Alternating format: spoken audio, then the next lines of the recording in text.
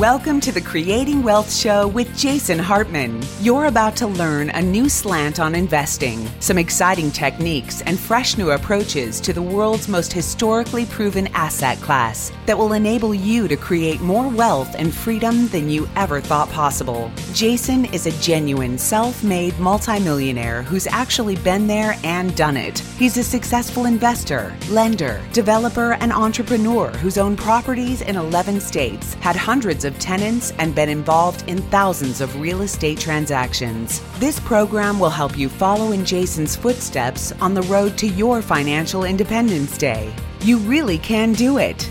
And now, here's your host, Jason Hartman, with the complete solution for real estate investors. Welcome, everybody, and good morning, wherever you are in the world. This is Jason Hartman, and I've got Adam here with us, and the gold color already says good morning. You are so fast. Wow, that took like 10 seconds to get the first good morning. Post your questions and comments if you like. We will try to get to all of them. This is, rather than our normal coffee talk that we do on Sundays, this is a little bit more of a presentation, a podcast episode for, and I believe we're on episode 1557, if I'm not mistaken. And I wanted to talk today about the booming Southeastern real estate market.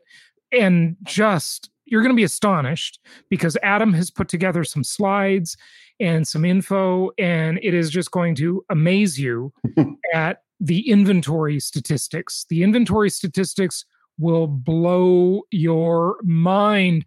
Are you ready to have your mind blown? Adam, are you ready to blow some minds? Oh yeah, let's do it. This is my mind, which is why I put the slides together. Yeah, good. Well, hey, before we start, I just want to remind everybody that real estate is the ideal investment. Income property is the ideal investment. Why? Because as it says on the screen, it offers income, depreciation, equity growth, appreciation, and leverage. It's a multi-dimensional asset class. And what drives me crazy, and Adam, I bet it drives you crazy too, is that, when you're on YouTube, by the way, you get some just wacko comments, like people that you can really tell sometimes, like, what are these people thinking? I know it's present company excluded, but you always get some comments. Oh, you're crazy to be talking about real estate right now. Real estate is going to crash. It's going to collapse. The economy is falling apart. That's not completely false, but it's mostly false. There's some truth to it for sure. I get it. We do not live in a bubble here, folks. We know what's going on in the world. I'm constantly reporting what's going on in the world. But here's the thing. It's a multi-dimensional asset class. And the culture of the entire world seems to be stuck in this one-dimensional asset thinking, which is buy low, sell high. That's it. Buy low, sell high. Folks, that's only one part of our return on investment compilation here, right? It's a multi-dimensional asset class. And of course, we've talked about market timing, which is a fool's errand. Adam, go ahead. I was going to say market timing makes most people do the one-dimensional asset of buy high, sell below. You're right. That market timing usually does lead to that. But I want to even compare it to successful market timing, which is so rare. It is extremely, extremely rare. But even with successful market timing, it still doesn't win the strategy of just buy good properties and hold on for the long term. That's the winning strategy. So anyway, this is just a reminder that income property is, of course, the ideal investment. And remember that acronym IDEAL, IDEAL, income, depreciation, equity growth, appreciation, and leverage. And by the way, for those new to income property investing in the most historically proven asset class in the entire world, when I say depreciation, I mean that in a good way, right? It's good. Depreciation is the world's best tax benefit. It is a phantom write-off. It is a non-cash write-off. It's a tax benefit you get without writing a check to get Voodoo depreciation. Yeah, voodoo depreciation. I like it.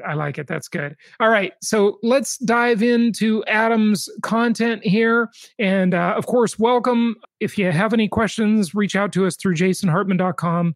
If you're in the United States watching or listening, call us at 1-800-HARTMAN and we can get you there. Adam, so here is a map. Now, this is a photo.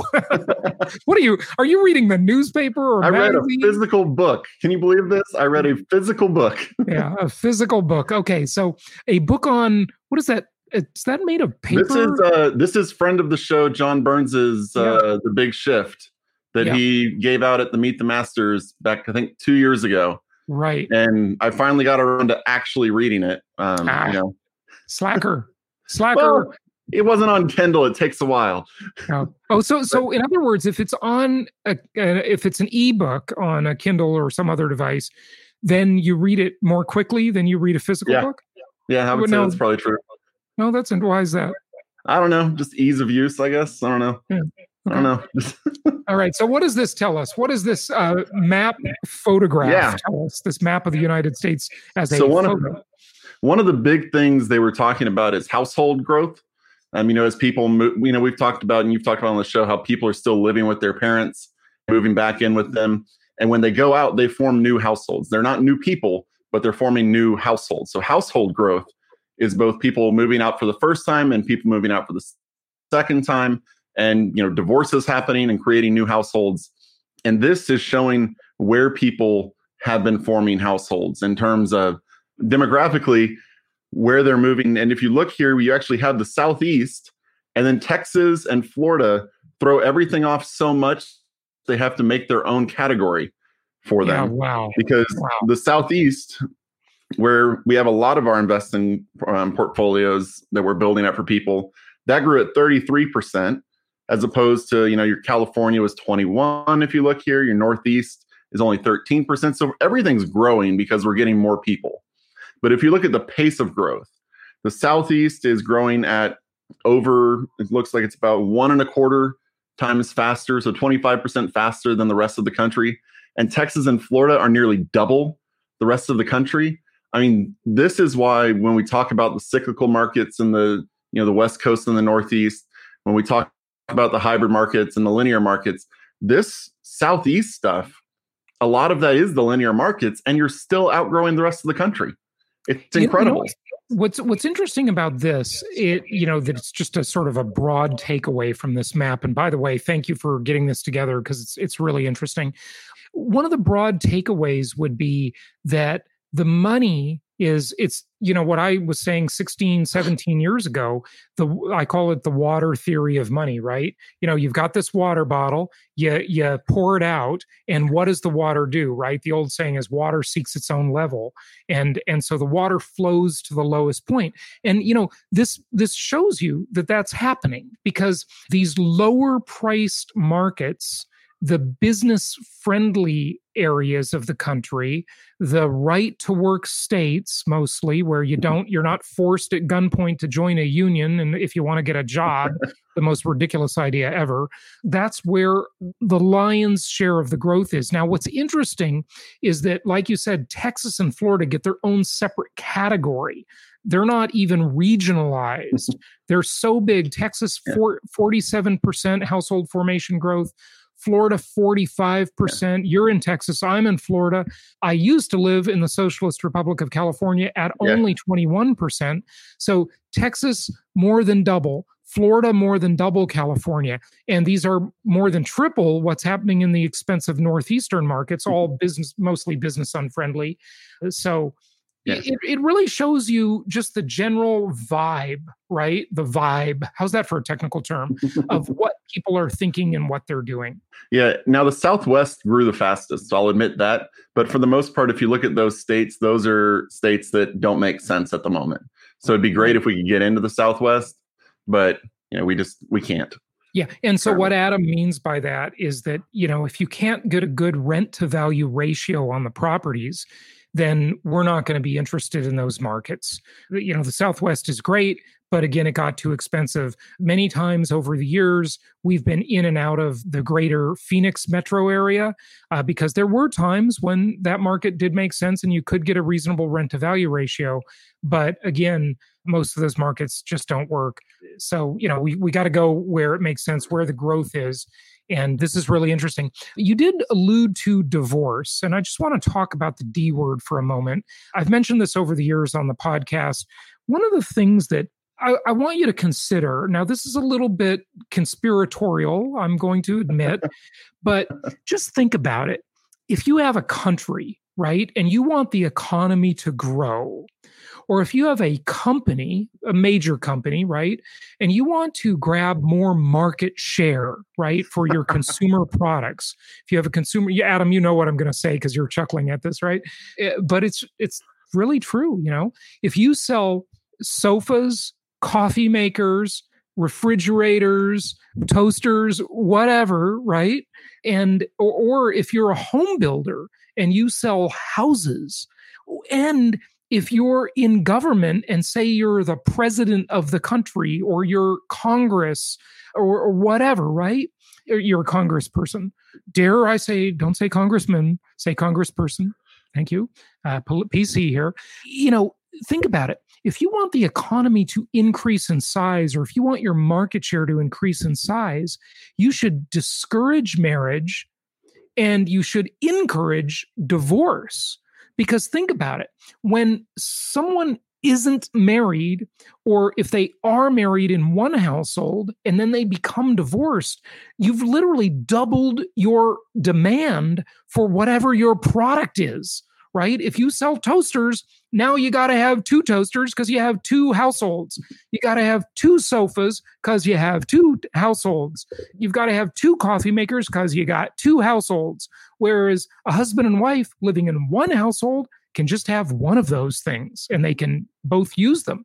So this is literally double the market size, right? And an economy where 70% of the economy is based on consumer consumption. 70% of the S&P 500 is just consumer, right? This is giant. It's huge. Talk about a way to stimulate the economy. Tell people to stay single or tell them to get divorced. And this sucks. This is bad for society. It's bad for culture. It's bad in so many ways sociologically.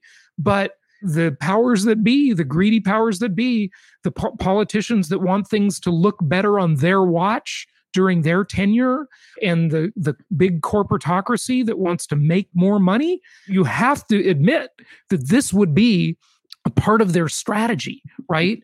And so they want Hollywood to make divorce more acceptable. They want Hollywood to discourage the idea of marriage. And so you see all these movies that subtly reflect all of this stuff. And it's just interesting, because this is an increase in market share for companies. There's just no question about it. Adam, you're married, you got 4 kids. Comment. Thanks for that happy view of life and society. Right. Hey, listen, I'm not here to make you happy. I'm here to make you money. And by understanding the trends, you can make money. But hopefully happiness will result. Now, this chart is what has actually happened. This was 1990 to 2010. So this has already happened. If you go to the next slide, we're going to see what they're expecting to happen. And this one is even better for us as investors. All right. If you look at this again, the Southeast is actually going to outperform Texas and Florida, and it's going to grow at 24%. And they're expecting household growth to grow, I think it was somewhere in the 15 or 16% over the next 10 years. So this is their guess. The book at the time was written in 2015 for 2016 through 2025. So Texas is still growing 15%. Florida is at 12%, and the Southeast is at 24%. That is all higher than any other part of the nation. It's higher. And on the left, we start breaking it down into areas. Right. Like we've talked about, you've got your urban, your suburban, and your rural. And right. if you look And what's interesting, Adam, here is I'll bet you, when we look at the 2010 to 15 and the 2015 to 2025, those are projections. Okay. So, you can lop a few percentage points for sure off of the urban growth and just put that as into the suburban share of the market, I think, right? Yeah. I mean, they were predicting it to go up to 21% urban because people were moving, older people who wanted to, well, not older necessarily, but empty nesters who wanted to move into where there were more amenities. And then you've got the younger people moving out wanting to stay in the urban areas. But then as they get older, they start to move back out to the suburbs, they have kids and they move back out there. So they actually saw the urban dropping from 2015 to 2025. And that has definitely happened. So you're looking at potentially 79% of the growth happening in suburbia. That's where you're able to make it work. That's where we're able to find properties. Suburbia is growing, and this was before the pandemic. Right, so I would say you could even drop probably 4 to 5% off urban because I don't see many people moving there. I don't hear any of my friends talking about moving to the downtown core, but I've seen friends looking for properties in suburbia. Yeah, definitely have. So well, now just to be a fair analyst and statistician on that, you're in the age group where there's a lot of family formation. So your friends, if they're single, they're more likely to live in an urban area than if they're married, right? So you got to adjust for that a little bit. But I totally agree with you. My friends who are single and married, nobody's talking about moving to New York City, okay? Nobody's talking about that. Nobody's talking about moving to downtown LA or the more dense areas of LA or San Diego or Seattle or anything like that. And as I tried to post yesterday, but Facebook was censoring me, which is totally freaking ridiculous. These social media companies and their censorship is very bad news. And, I posted that link from the Justice Department website about how they have literally declared New York, Portland, and Seattle to be anarchy zones in essence, right? So this is absolutely crazy. Yeah. And this is completely anecdotal, but I think I don't remember if I said it on a stream or a show before, if I just said it talking to you. And here in Austin, whenever we moved here, the market was hot. People were going crazy trying to buy in the suburban area we are. And then it died down. And then just when the pandemic hit, I started getting text messages from my realtor saying, hey, if you see any coming soon, tell me. Because once they hit the MLS, it's gone. They're snapped up. There's so much competition. When you say if you see any coming soon, you're talking about houses hitting the market. Houses for sale. So that if there are any homes in your suburban neighborhood that are coming soon, let me know. I have people who want to buy them right now. Yeah. And you know what it reminded me of? It reminded me of all the new construction that we're selling that aren't even built yet, but people are lining up to get. Yeah. Some of our clients are literally have purchased properties now or signed up to purchase properties that won't be delivered until early 2021. That's me. 21. Yeah. Right. Yeah. It's just unbelievable. Yeah, it's the demand is absolutely staggering. Now, I know there are people out there who are saying, "Oh, the end of the world's coming," but I don't know. I don't know that it's coming. Even at the end of the world, people need a place to live. Yeah, right. Well, they need it more so, and we discovered that during the pandemic because home became the center of the universe, as I said. So we got a couple. Feel free to make some comments here, folks. We can get a couple questions, comments in. So good morning, Tony. Good morning, Gold Color. Good morning, Robert from Michigan. Yes, tell us where you're located, by the way. And we got to always ask, Robert, where on the hand are you located? Michigan's like a hand, right? So, point there. That's what Michiganders always do, right? And then Metal Bum says, hey there, good morning. Okay, so let's go to the next slide, Adam. Yeah, so this one is looking at mortgage rates versus home prices. And it's no surprise and home affordability, sorry. And it's not going to come as a surprise to listeners of the show. Interest rates have dropped dramatically, and it lowers the payments, and it causes the home affordability to start going up.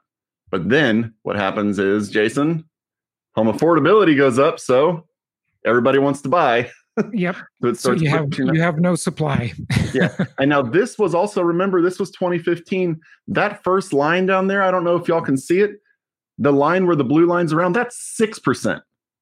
We're not at 6% anymore. Yeah. We're at the bottom of this graph. Right. We're at 4% now. That's amazing. So as you were talking about, people buy based on payments, not price. As it goes down, it's showing you right here, as the payments get lower, home affordability gets higher. And that's even more important as this line goes lower and lower and closer to zero. So home affordability is high. Great point, Adam. And the word of caution here is the media deceives you. Oh, imagine that. Really? Nobody's surprised that the media would deceive us, right? Nobody trusts the media anymore, the mainstream media, or as Sarah Palin used to call it, the lamestream media. I love that, by the way. That's good. But the lamestream media, this isn't some big political conspiracy. It's just that they have to talk in sound bites because, there's a very short amount of time that they can talk and explain anything.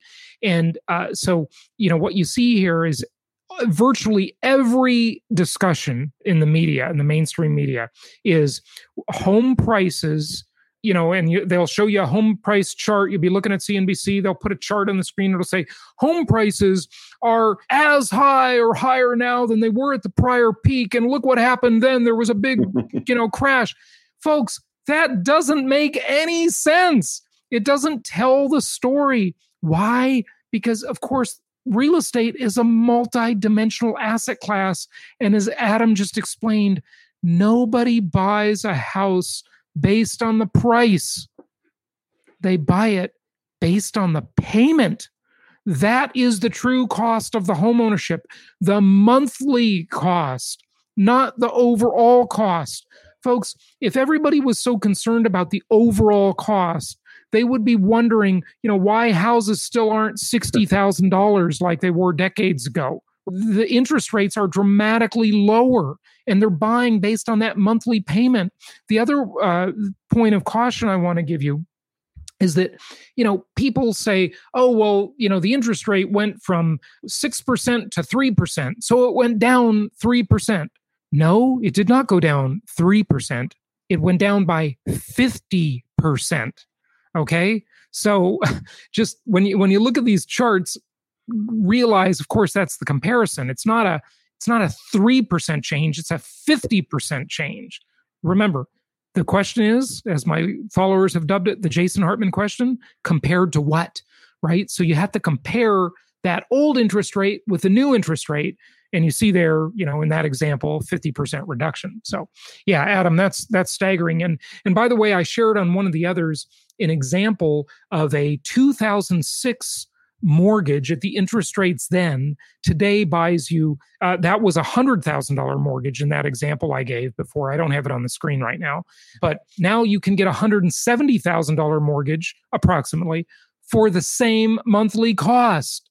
That's the issue, right? You're getting $70,000 more, 70% more buying power for the same monthly payment. It's truly incredible. And so this next chart is, as we're talking about monthly payments, this is, people want to get their housing costs in that 30 to 40% range. So this is showing us and this is from July, it goes up to July of this year. And it shows you that as the interest rates have dropped, and this is when the interest rate had gone down to 2.98%, which it's still hovering right around. I heard that it went up to 2.87 recently. And it shows that the home affordability is so great that your payment, the average payment, is only 19.8% of income. Anybody, pretty much anybody who can afford a down payment can afford a home right now. Okay. Now, Adam, this is good. And I want to make a comparison. I want to do a compared to what on this one. Okay. I'm so glad you brought this chart. So great job. Let's give Adam a hand, everybody. He's got it. I wish that clapping would not go so long. I need a sound effect machine with a shorter clap. Okay. But Adam wearing his rugby shirt there, just like you want a rugby match, right? Not a game, a match. Match, yep. Right. Yeah. See, I got the correct terminology. You've won the rugby match here on the affordability thing. And here's why, okay? Think about the arbitrage. I talk a lot about arbitrage, and I like to give things simplistic definitions. So arbitrage, the simplistic way to understand that important word is exploiting the differences in things. That's what arbitrage is. You're exploiting the differences in things, okay? So think about this arbitrage. You buy a property, and that property is a 19% for the, payment to income ratio. But when you rent a property, when you take that same property and rent it, I'll bet you that your tenants are paying a 33 to 40% rent to income ratio. Okay. That's what they're 30 to 40% is typically what the renter is going to pay. And with that in mind, and this is not new for my regular followers, but I just got to say it again because it's so important. Look it, folks, indentured servitude is illegal. Slavery is illegal. Okay. I hate this example. Yeah, you hate this example. Okay. I think this example is a good one. But if you want indentured servitude, then all you need to do is buy a bunch of properties and get your tenants to agree of their own free will. Okay. They're agreeing. They're not forced to simply agree to share 30 to 40% of their total household income with you every single month. So think about that. A lot of people think, okay, well, I want to go into business. I want to get rich in business and I want to start a business. And one of the things you're really doing in business is you're arbitraging, right? So in a professional services firm, it's an easy example to use. Accounting firm, law firm, management consulting firm, whatever, right? And so typically you'll hire people and you'll pay them, X amount of dollars per hour. Say they're professionals and, just in this example, they make $50 an hour. That's what you pay them. But when you bill them out to a client, you charge the client $200 an hour. So, it's literally a 4 times markup, right? That's kind of the pretty typical. Sometimes it's even greater. I have one friend that works at a big tax and management consulting firm, and she gets billed out at insane rates, like hundreds and hundreds and hundreds of dollars an hour, almost $1,000 an hour, because she has this very specialized knowledge when it comes to tax nexuses and strategies for that. But she gets paid like a tenth of that. It's crazy what the arbitrage they get there, right?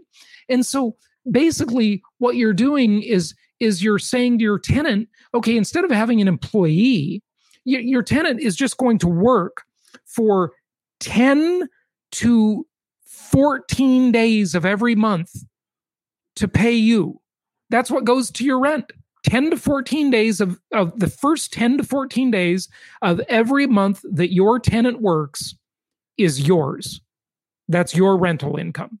So it's pretty amazing. It really is. It really is. And sorry if you don't like my example, but it's just reality. The indentured servitude is better than when you drop the slave. Okay. All right. Well, listen, there's no secret. I mean, many people have accused the Federal Reserve and the U.S. government, or all governments around the world, and the big corporations, the corporatocracy, of making everyone into a debt slave. It's the student loan scam, which is a total freaking scam of epic proportions. It's 1.5 trillion with a T. It's $1.5 trillion or so in student loan debt slavery. I call it the government student loan debt slavery complex. It's absolutely disgusting. They're selling these largely worthless degrees too. Not all of them. STEM degrees are very worthwhile, of course, but a lot of these degrees that they're selling are a scam. This will be continued on the next episode. Thank you for listening and happy investing.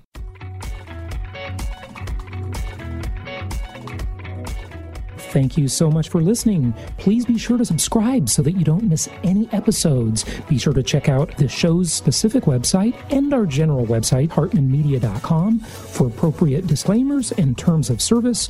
Remember that guest opinions are their own, and if you require specific legal or tax advice or advice in any other specialized area, please consult an appropriate professional.